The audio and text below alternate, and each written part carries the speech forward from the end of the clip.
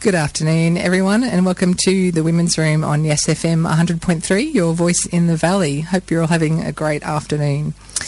Nice to not have some rain for a change, isn't it? So today in the Women's Room with me, I have a friend and colleague, Helene Hipp. Helen comes from Adelaide, and she's a multi-talented woman. All the women I talk to on this show have many varied talents.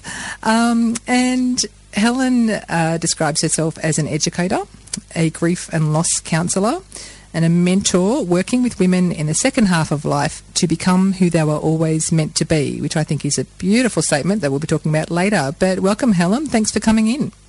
Thanks, Kath. Happy to be here. That's great. So you've had some wild weather in Adelaide recently. You were just telling me about what's happening in your backyard. Yes, we did have sort of a mini cyclone a couple of weeks ago, and a massive gum fell down in the back of my yard, and it knocked out my yard and my neighbour's yard and fences and sheds, but thankfully nobody was hurt, nobody was killed, no pets were harmed. So we've got people cleaning up the mess probably for a very long time. But it was, pretty scary thing, because Adelaide, stuff like that just doesn't happen in Adelaide. So it does now, apparently. Yeah, well, in fact, the kids came home, or one of my kids came home from school yesterday and said something about climate change, and that they'd heard there was going to be all these more cyclones and this and that in an area where we live, which, hasn't, I don't think it's ever had a cyclone, don't quote me, but I don't think we've had many cyclones in rural New South Wales. Used to experience them in Townsville, but not here. But yeah, the weather is getting a bit mad, of course. So thanks for coming on, Helen, to my show today. So I thought we might just talk about many of the things that you do, and we can just see where the conversation goes to. So you describe yourself as an educator, but I have to say, despite knowing you for a couple of years, I'm not actually sure what your educator pathway was. How did you get into educating in the first place, and what have you educated people in? Well, I've had a very long and checkered history with that. I initially, many years ago, trained as a primary school teacher, and worked for many years in primary schools in the Northern Territory and in Queensland, working primarily with Aboriginal and Torres Strait Islander people, children, early childhood.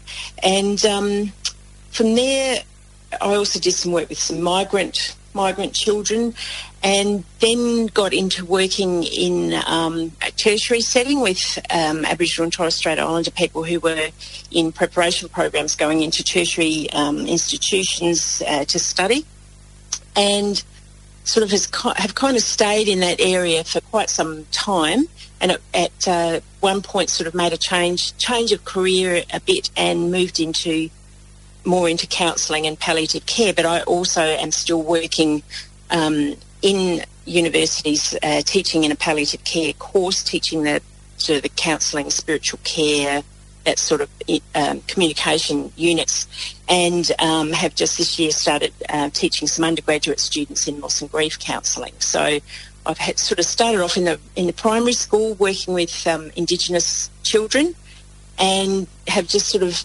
meandered through my long and checkered career, and so I think the whole process of my career has been around education and around counselling, and it's just taken many forms. So I've just sort of seen things and thought, that sounds interesting, and I've gone for it. And so I've worked in lots of taught with Alzheimer's Australia and with COTA and lots of organisations, just doing specific programs with them.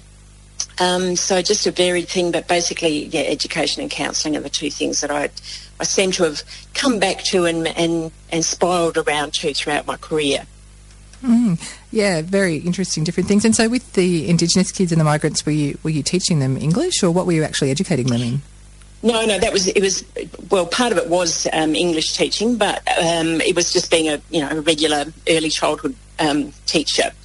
So with the migrant kids, there was an element of teaching English, but generally it was sort of general curriculum for children in primary school, but teaching in Indigenous schools. Did you actually train as a primary school teacher then at university? Or? Yeah, I did. That was my first degree. I did primary school teaching. Oh, okay, your first degree, rightio. So then what was your second one? Oh, well, I've only had one degree, but I've done lots and lots and lots of training. I've done lots of postgraduate stuff. I worked at one point, my master's was done in distance education when it was sort of not really online. That shows how long ago that was. So it wasn't really even online then, as distance education is now. And we used to get, packages of stuff in the mail and then post assignments back and stuff like that. And I was just thinking before I came on the program that my master's thesis at that time was looking at how to support women who were coming back to study, because I used to really love in the work that I was doing in the tertiary sector, working with mature age women who came back into study because they were so motivated. They started from a base of being really quite insecure, not knowing exactly, what they were doing here, having the imposter syndrome and thinking, I don't even know how I got into the university and, I'm going to flunk out. And they did so well once they found their little niche. They were so motivated and they were really exciting to work with. And seeing them from starting uni, and I used to run preparation courses, through to them finishing, there was amazing changes in them. So I think that was kind of one of the first times I really started working with older women. That's really cool. I like that. It's a bit sort of like educating a reader almost, reminds me of, because these women do, have, like you say, the imposter syndrome and all the things. I suffered that as well, and loss of or lack of belief in self and a sort of loss of self and sometimes finding that education, that will to study and at a time of life when they can actually do it. But to have someone... So were you helping them through with counselling as well, these women? Not so much counselling, although there was a good deal of counselling sort of went on as well. It was more like preparation to study stuff. So, learning how to reference, how to write essays, how to research, all of those sorts of preparation for university studies was more the area that I was working in. But inevitably part of that was, looking at some of those personal issues that were really impacting on how they might think about themselves as a tertiary student. All those mindset stuff, hey. Pardon me, I have a friend who's actually come on this show, I think, or I've been planning on having her on. And she runs workshops for, researchers, academics, who are wanting to write papers and are struggling to write papers. And the people who sign up to her program, she doesn't market to women, but they are primarily women who sign up. And what she finds is that, in fact, it's not so much whatever the subject matter is or any difficulty with writing or referencing or all that kind of thing, but almost all of the issues that these particular women have with finding and committing the time to write their paper is really mindset stuff. Yep, that's exactly right. Yep. Yeah, and so she's ended up doing a whole bunch of sort of mindset coaching and working with that and less on the actual, this is how you write a paper, which I think is how it started off. And I as I said, I did a lot of that too, because often, with the tertiary type skills that I was teaching at that time, once they got it, they really got it and they did really well because they were really keen, they were excited about study. They weren't like a lot of the undergraduate students that, they go from high school into uni and sometimes they don't want to be there. They're there because mum and dad said they should be there or whatever. So they're not, not all of them, but, there was a good many of them who were really not that interested.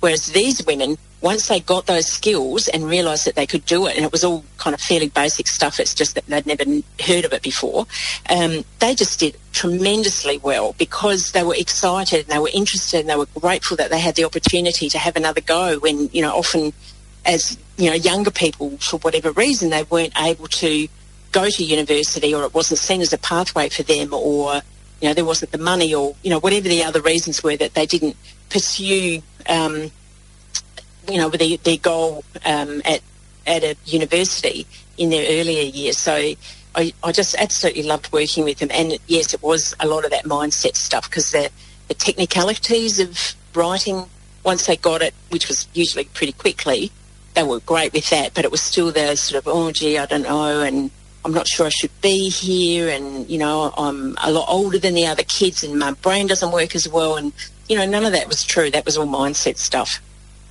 Yeah, and it affects us obviously in all aspects of life, not just in studying, but that's really fantastic. So you don't do that kind of thing anymore? That's a past in your checkered career, as you describe it? I'm wondering, what's the, checkered career? I'm thinking, what's the bad things? Yeah. And so then how was it? You said you kind of naturally ended up, doing the counselling, but how do you think, was there a particular reason, instance, inspiration or anything like that for you to move primarily into the grief and loss counselling that you do? Yeah, I've actually thought about this a lot of times, trying to work out what it was. I'd always sort of been a counsellor, from as long as I can remember. At school, even at primary school, people used to come and tell me stuff and ask my opinion about stuff. So I must have, counsellor written on my head. Even when I'm out in the shops, I suddenly have people who come up and start crying and or telling me stuff on the bus, and you just go, oh, okay, well, that's kind of like counselling, and I'm just sitting on the bus next to you. How did that happen? So I often wonder that, whether I've got "Please tell me your issues, I'm a counsellor" written on my forehead somewhere, and I just don't see it. I have been meaning to tell you that, actually. Oh, have you? Okay, let's look more closely in the mirror in future.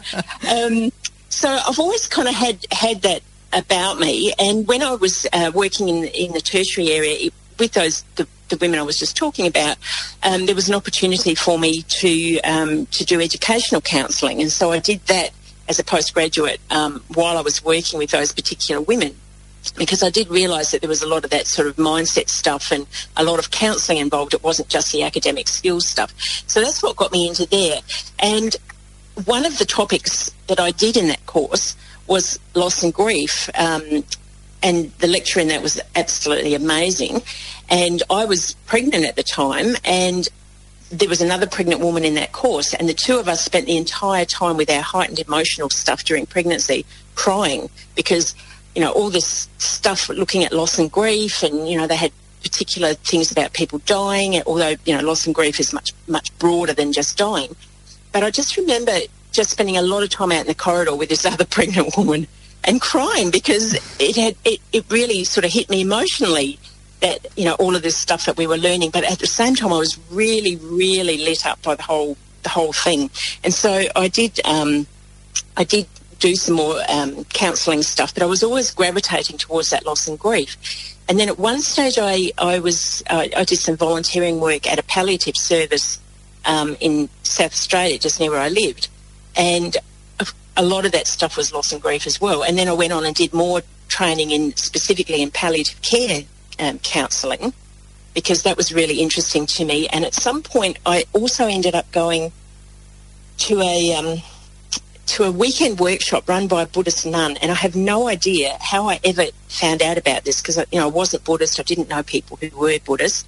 I didn't sort of move in those circles, and somehow I got this brochure about this thing, and it was about spiritual care of the dying. And so I went along and I asked everybody I knew whether they had left this in my letterbox, and nobody ever said that they did. So I went along to that, and that was just the most amazing weekend. And I, read a number of their books that they were talking about, and we talked about death and dying. And I suddenly thought, wow, this is really what's interesting. And so from there, did some more training. I went across and did a spiritual care for the dying course in America. At one point, I just popped across there for a week to do this workshop I really wanted to do. That was before COVID, obviously. Mm.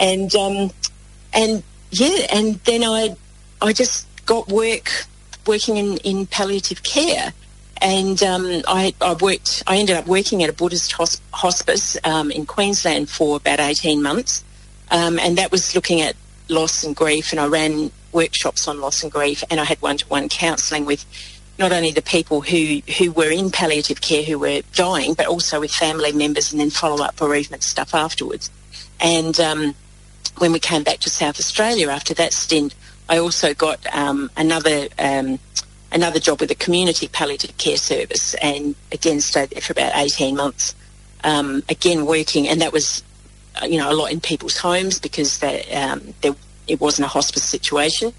And I just totally loved working with loss and grief and end-of-life care and all of that sort of stuff. And I remember when I told my sisters one time that that's where I was going, they went, "Oh, my God, that's so depressing." And I said, "No, I just absolutely love it." And they just looked at me like I was nuts. And it's kind of a conversation stopper often, you know, if you're at meeting new people, they say, "What do you do?" And you say, "Oh, you know, I work," well, I don't anymore, but, you know, at that stage, "Oh, I work in palliative care and I do grief and loss counselling." They go, "Oh, what a downer." And oh, no. So why do you think why is it that you love it so much? I don't actually know. Part of it, I think, is that very often at end of life, people really, they kind of work out what's important and what's not.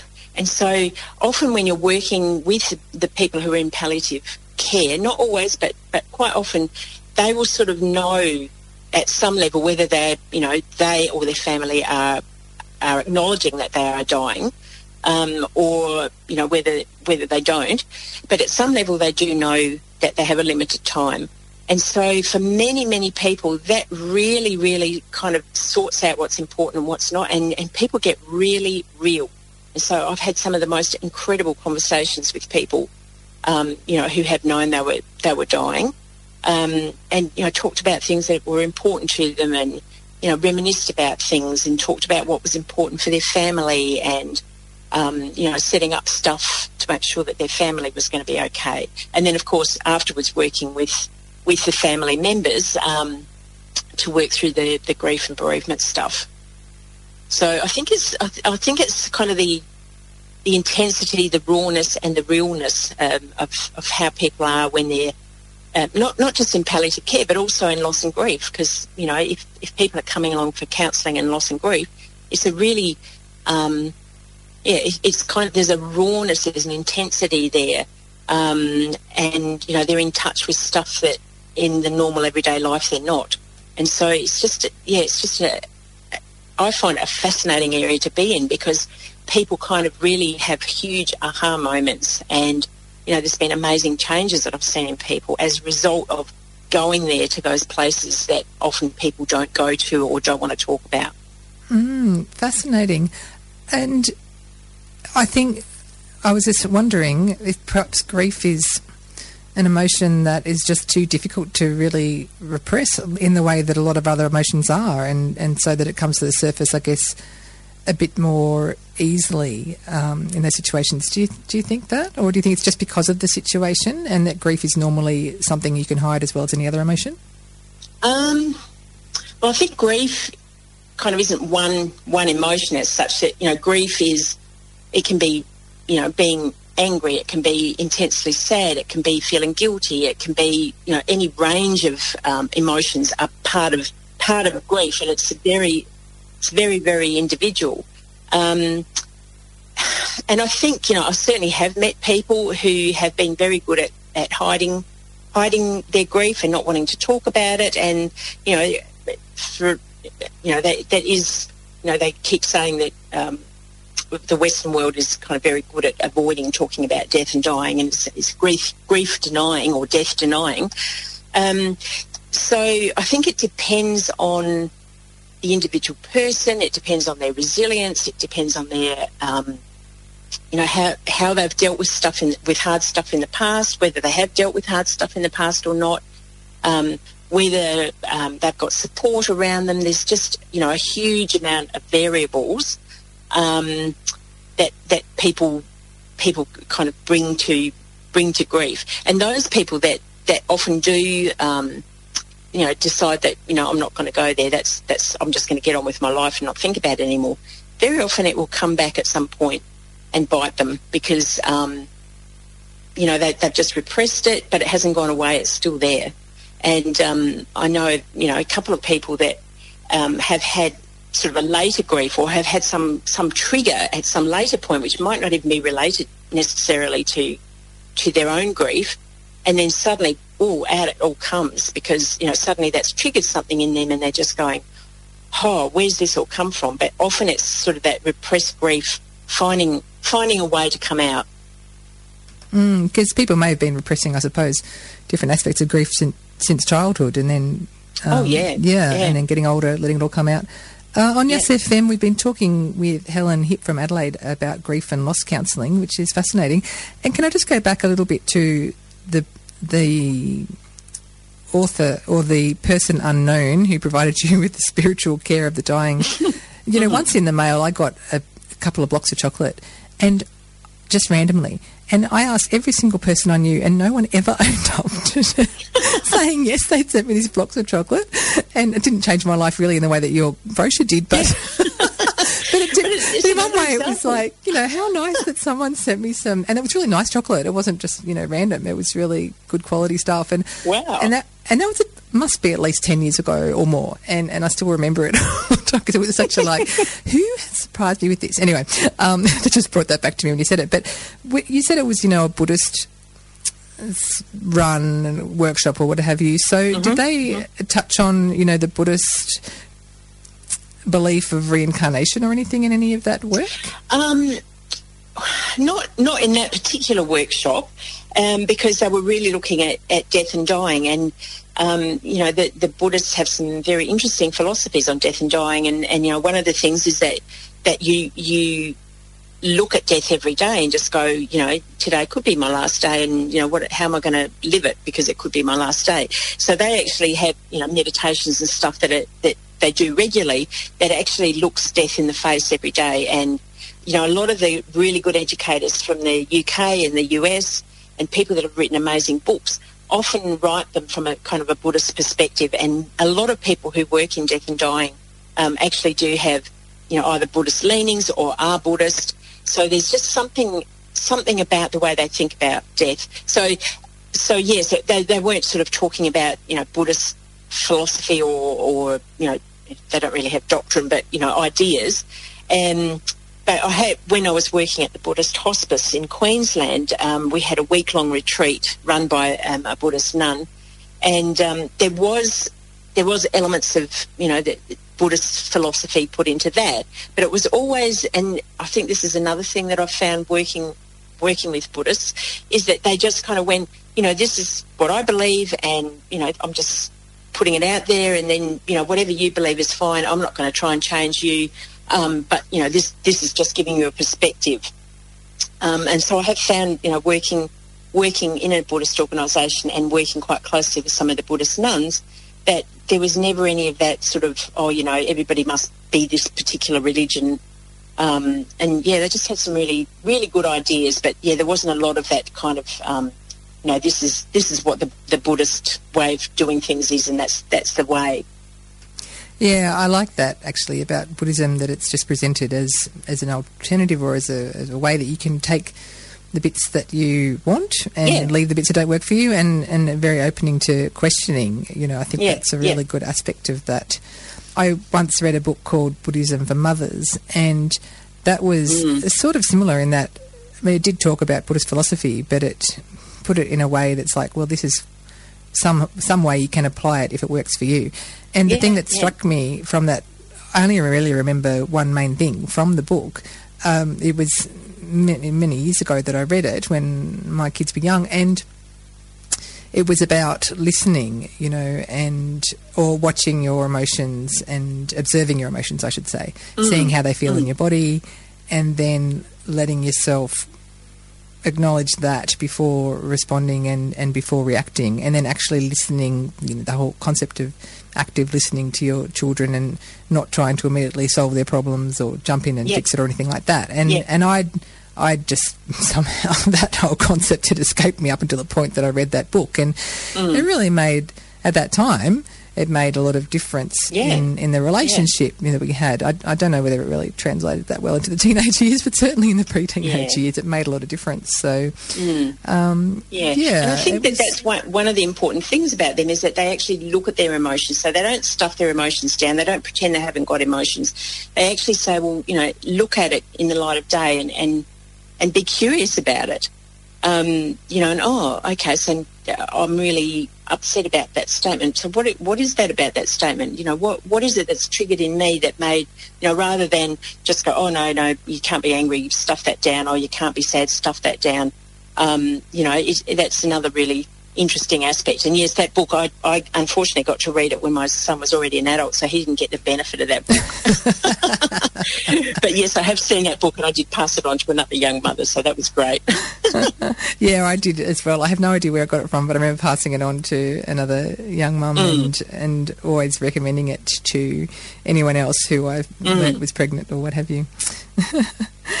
So you were saying before about that grief is a very individual response and can involve many different emotions. I guess I incorrectly called grief an emotion, so you're right.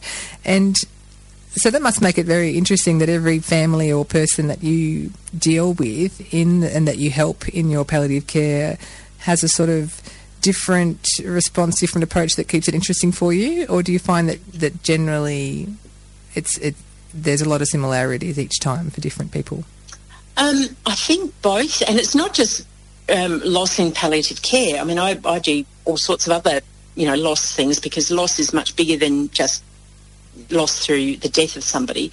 But I think it's a bit of both. There are lots and lots of commonalities, but there are also very, very big differences. And sometimes, like, working with family members, for instance, when going back to the palliative care, there'll be different family members who will be perceiving things quite differently, and they'll have it from their own perspective. Even if they've, grown up in that same family, they might have very, very different ways of, addressing the death of their loved one in their family, or, worrying about other people in the family. And often the family dynamics can change too. Once somebody dies, and, suddenly that person who died, if they were the one who made all the decisions, or if they were the ones that kept the peace in the family, or if they were the ones that, did whatever, were the main breadwinner or whatever it was, then there's a huge hole in that family. And so everything has to shift in order to deal with that loss. And so, yeah, I think that's one of the reasons I find it so fascinating, is that people really come at it so differently. And yet there are some commonalities there. So on SFM we're talking with Helene Hipp, if you've just tuned in, about grief and loss counselling. Well, that's what we've talked about so far. We're going to change tack in a minute, but I just want to ask, you've mentioned a couple of times that loss and grief is broader than death. So what are some of the other examples of loss that you deal with people? Well, I mean, my theory is that everybody deals with grief and loss, on a daily, weekly basis, and there's small losses, like you might have lost your favourite bit of jewellery that your grandmother had given you, or you might have even changing jobs sometimes. Even if it's something that you have chosen to do, you've changed your employer, or you've changed your role in a particular workplace that you are. That still also has an element of loss in it, because whatever we're doing, there's an element of loss in order to get to a new place. You've got to leave things behind. So, there's people that move countries, and even if they're not kind of in the refugee status, but they choose to move country, there are huge losses associated with that. And, often people sort of don't see that for themselves, or people don't think about it for other people, because they go, oh, well, you chose to move from there to there and you must be really happy you're in a new country. Well, yeah, they probably are. However, they've lost, their heritage, they've lost their family in a lot of cases, and left them not lost permanently, but they've kind of, changed location, so they're not kind of living in the same country anymore. They've lost cultural stuff that, might have been very normal. And people that have got perhaps migrant family history, will relate to that. There are losses like moving into aged care is enormous, and that's often not well dealt with. Once somebody leaves their home and goes into aged care, they've lost their home, they've lost their independence. In many instances, they've lost, their neighbours, their friends. They've lost their pets in many instances. There's huge loss and grief when people move to an aged care facility, for instance. So there's lots another thing that often people don't really think about is like the empty nest syndrome. So your kids sort of are involved in their day-to-day life, and taking them here and knowing their friends and all the rest of it, and going to school meetings and all the rest of it. And then, gradually they become independent. They move out of home, or, they move to another country to work, or they get married and move into their own home. There is enormous grief associated with that, even though you are happy that, they've moved out more or less, more than less in some instances. But, and that's the way it is. Your children grow up, they become independent, they do their own thing. However, there's still that loss that you haven't got dependent children anymore, and, things are changing in your life, and you're not involved on a day-to-day basis with their life.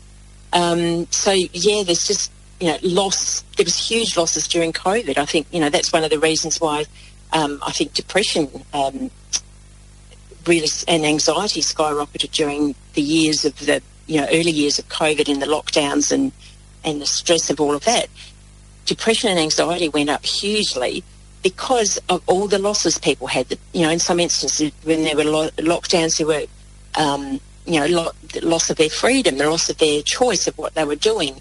There was loss of the social stuff. There was huge losses, from kids at school because they weren't with their friends. They were doing stuff online.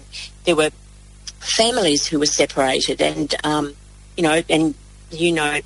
from knowing me for a couple of years that my first granddaughter was born in Scotland right at the beginning of COVID, and I was just devastated that I didn't know when I would see her for the first time, and we had planned to go over and see her and be there soon after she was born, and that didn't happen.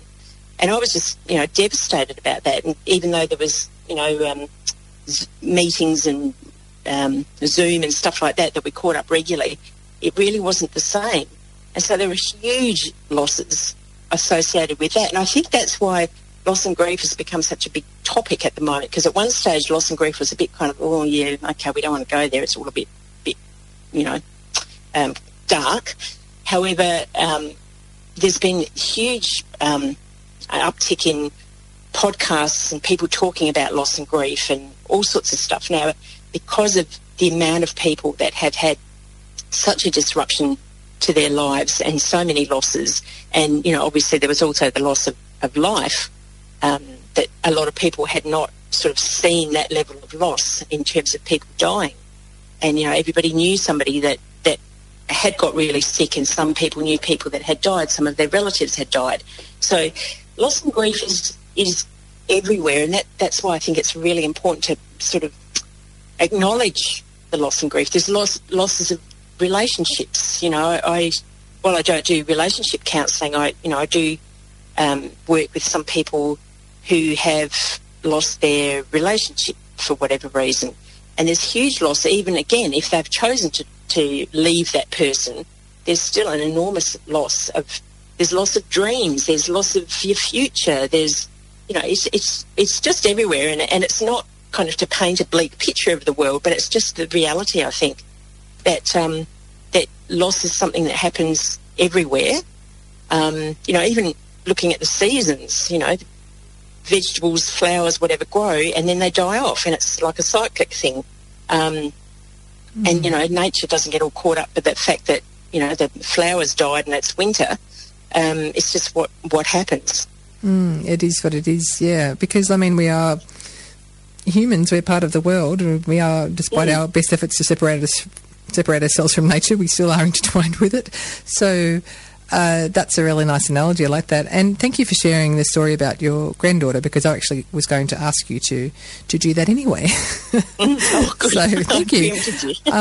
And you even wrote an article about, is it grandmother grief, or that's not the title of the article, but something about that? Grandparent grief. I don't remember what the title was, but yes, and it got published in one of the psychotherapy magazines, and I got quite a lot of feedback from that, because there was a lot of people that said, I really understand that. And people are separated from their grandchildren sometimes through distance, through things like COVID, and sometimes there's estrangements with the family, or if the family breaks up, and the children go with one parent, and that's not your son or daughter, and so sometimes you're not able to see those grandchildren anymore. So the grief to do with being a grandparent is often also, and it's another one of those unacknowledged griefs. And, one of the things is disenfranchised grief, where people don't kind of get that it's a grief and don't, give you any credence for grieving, because they're saying, oh, well, that's all right, you can Zoom them or whatever. And like pet grief is another one that's really enormous, that people who love their pets and their pets die, for some people they're family, for some people they're confidants, and their pet dies, and the person who doesn't get the depth of that relationship sort of goes, oh, well, just go down the RSPCA and get another cat, you'll be right. But it's a hugely difficult thing for people. So loss is everywhere, and it's a matter of kind of working out how you can become resilient and how you can kind of roll with the punches and step up again and, meet the next challenge. Yeah, a constant daily battle, as you're saying. So there is far more than I even was thinking, all those examples of loss and grief, and I resonate with quite a few of those. So it's really interesting. Yeah. So if everyone been listening on Yes FM, we've been talking to Helene Hipp, who's a grief and loss counsellor from Adelaide, but I wanted to change topics, even though that is all very fascinating, and give you, Helen, a chance to tell me about because you're not busy enough with all your grief and loss counselling and teaching, you've also recently been setting up a business called Life's Next Chapter for Women. So yes. I wondered if you could share with us a little bit about that. Sure. Yes, this is something that I really got working on early in COVID, and one of the things I did during COVID, apart from meet yourself, Kath, and our other sister, Sharon, which was another joy, I actually did a course with a woman called Marcy Scheimoff, and it was called Happy for No Reason. And one of the things that I sort of thought about, and I think you can't really have grief and loss without joy, and you can't have joy without some grief and loss. And I've found that more and more as I've worked in both areas, that there's really an intersection there, and it's really useful to work out what that intersection is. So the Happy for No Reason course, and I became a certified trainer in it, and basically that's looking at, and it sort of sounds a bit kind of rah-rah, happy for no reason. And happiness has got a really bad rap because there's what's called toxic happiness, where, there's been a bit of a culture of saying, oh, everyone must be happy, and don't ever look at anything that doesn't make you happy, and, just ignore stuff, and, have an affirmation that you're going to be happy, and you will be. And, that's not the kind of happiness we're talking here. I'm actually talking about sort of an inner joy, an inner resilience, and inner well-being. And so doing that course, I decided, actually, I can actually work this, and I think I can work it into a business idea. So I did my own website, which I was immensely impressed with, because I'm not techie at all, and I must say I rang you a number of times to ask your advice on things, Kath, and I'm very grateful for that. Well, I'm glad I could help you, since I'm not that technical myself. Yeah, you were a tremendous help, yeah. So looking at this, the workshops that I run in this, and it's looking at a number of sort of pillars of happiness. And so there's looking at foundation of happiness, which is really taking responsibility for your own happiness, and looking at, are you a victim or a victor in life? And there's sort of that grounding stuff. And, a lot of times, and I ran a workshop just recently in a sort of community-based area, and there was 2 people in that workshop who obviously thought that they were coming to a workshop called Happiness from the Inside Out, and I was going to sprinkle fairy dust on them, and they were going to come out happy for no reason and not do anything themselves. And so one of the things I talk about is it actually, you have to work towards that. It doesn't just magically happen. You've actually got to put some effort in. And so, these people, I suspect, were a little bit disappointed in that thing, because, I don't have the the fairy dust to sprinkle on them. And so part of that is not taking responsibility for your own happiness, and, blaming and it's everyone else's fault, and I'm never the one that's wrong. So that, I talk a bit about that foundation. And then we look at things like the mind. So do your thoughts support your happiness? Do you live in a negative thinking viewpoint that robs you of your happiness. And, some of that is really interesting to uncover. And there's a whole lot of stuff about neuroplasticity saying how if neurons fire together, they wire together. And so there's a whole lot of really interesting stuff being done in neuroplasticity that actually says that, you do have a way of working on changing those negative beliefs. So that's another one. Looking at the heart. So do you live with an open heart? Do you have love, gratitude, kindness, generosity? Or do you live with a contracted heart where you're looking at anger and resentment and lacking forgiveness?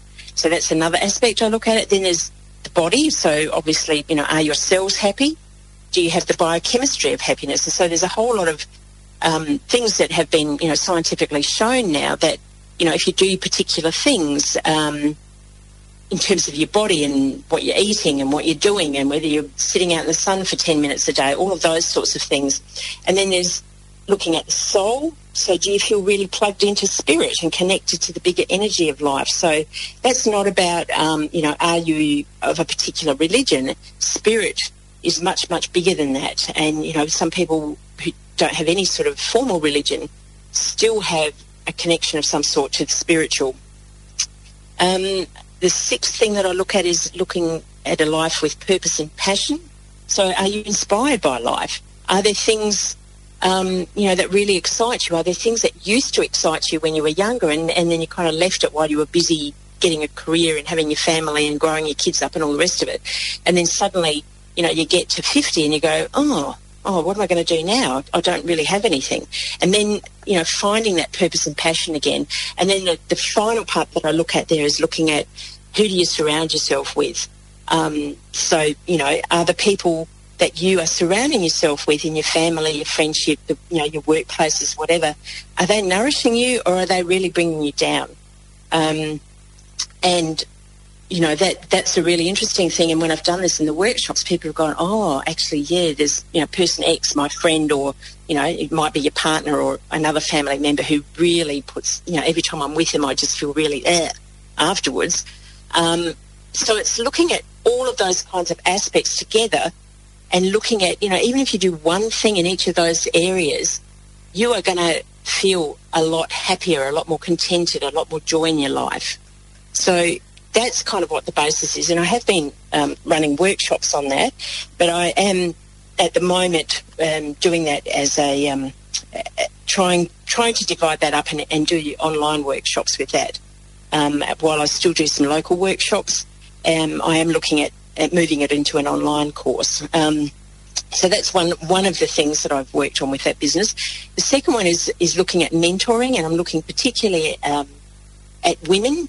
And I've got a series of four sessions that I run with women, and I have done it one-to-one, but I'm, again, looking at maybe doing small group stuff, because very often you get a bunch of women together and they're kind of firing off each other and getting ideas and giving feedback and being compassionate and generous with each other. It really makes a huge difference.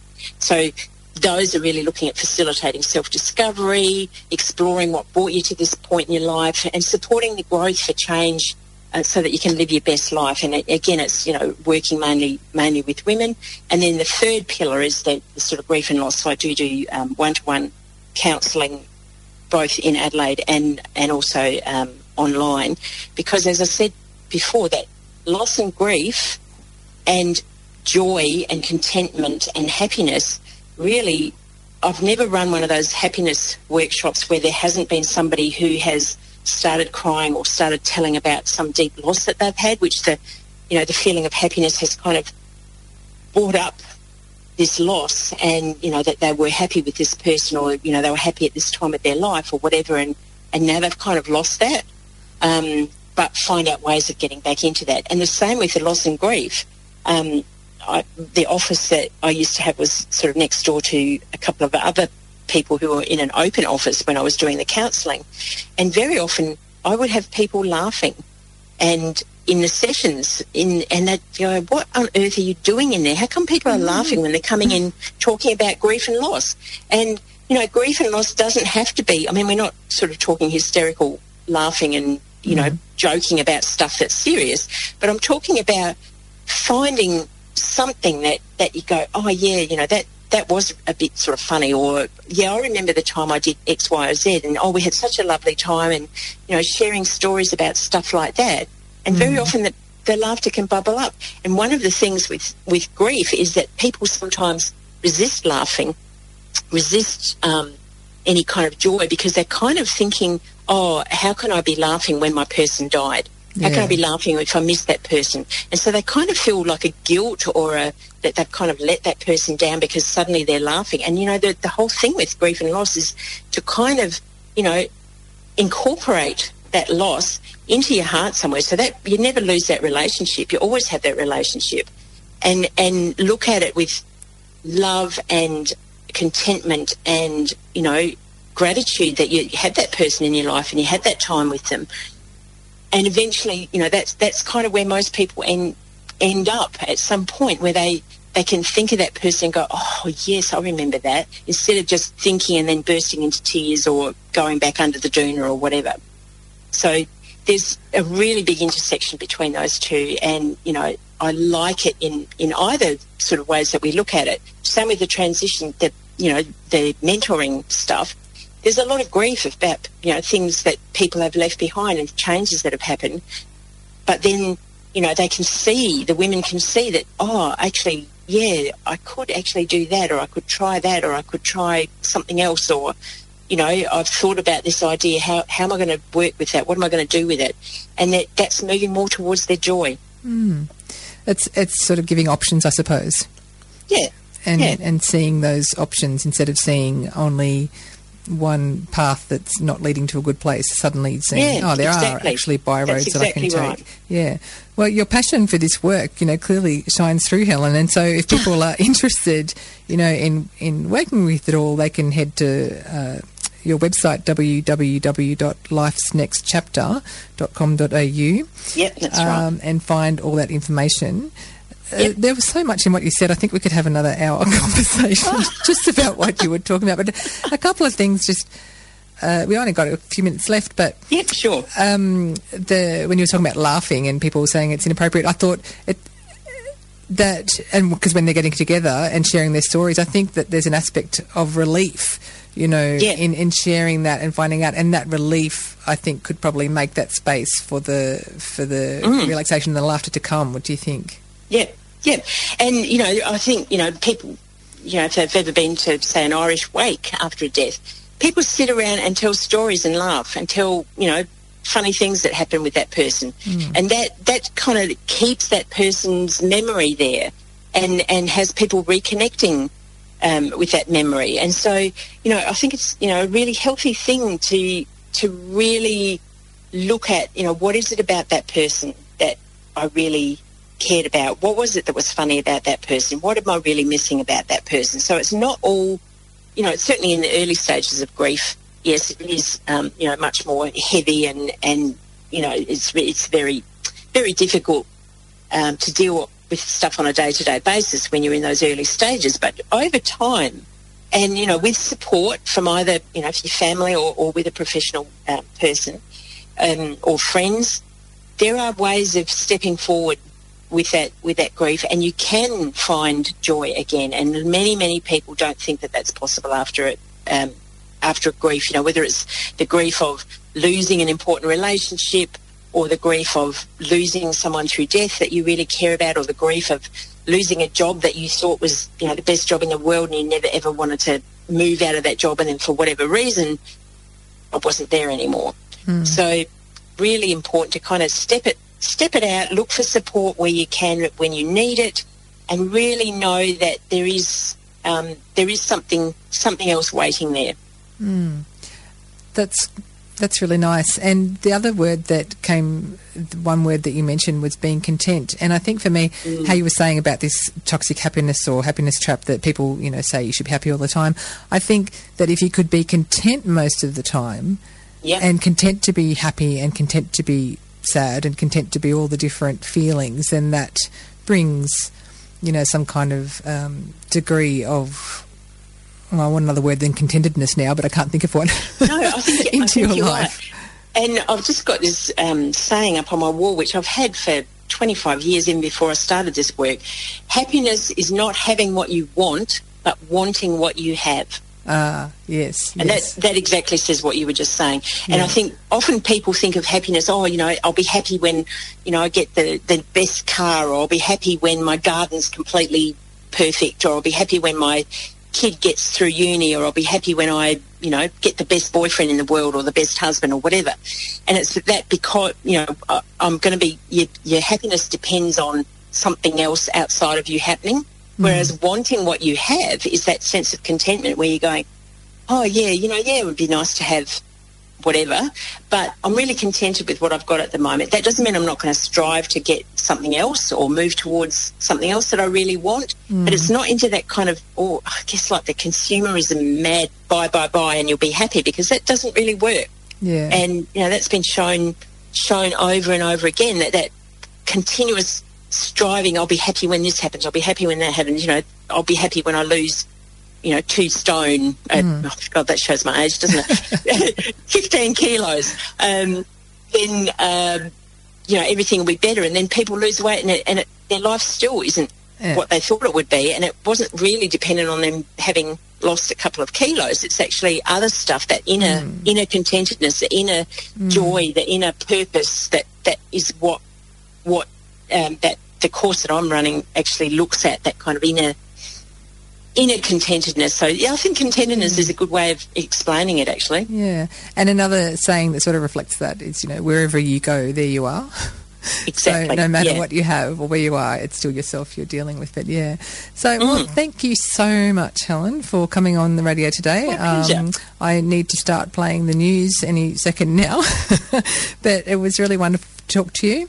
And that again, so on Yes FM we were talking to Helene Hipp from Adelaide, and www.lifesnextchapter.com.au if you'd like to read more about what Helen does, which is a lot of things, and I'm constantly in awe of all the amazing things that Helen does. She's a wonderful person. So, thanks, Helen, for joining us, and enjoy the rest of your afternoon. Thanks, Kath.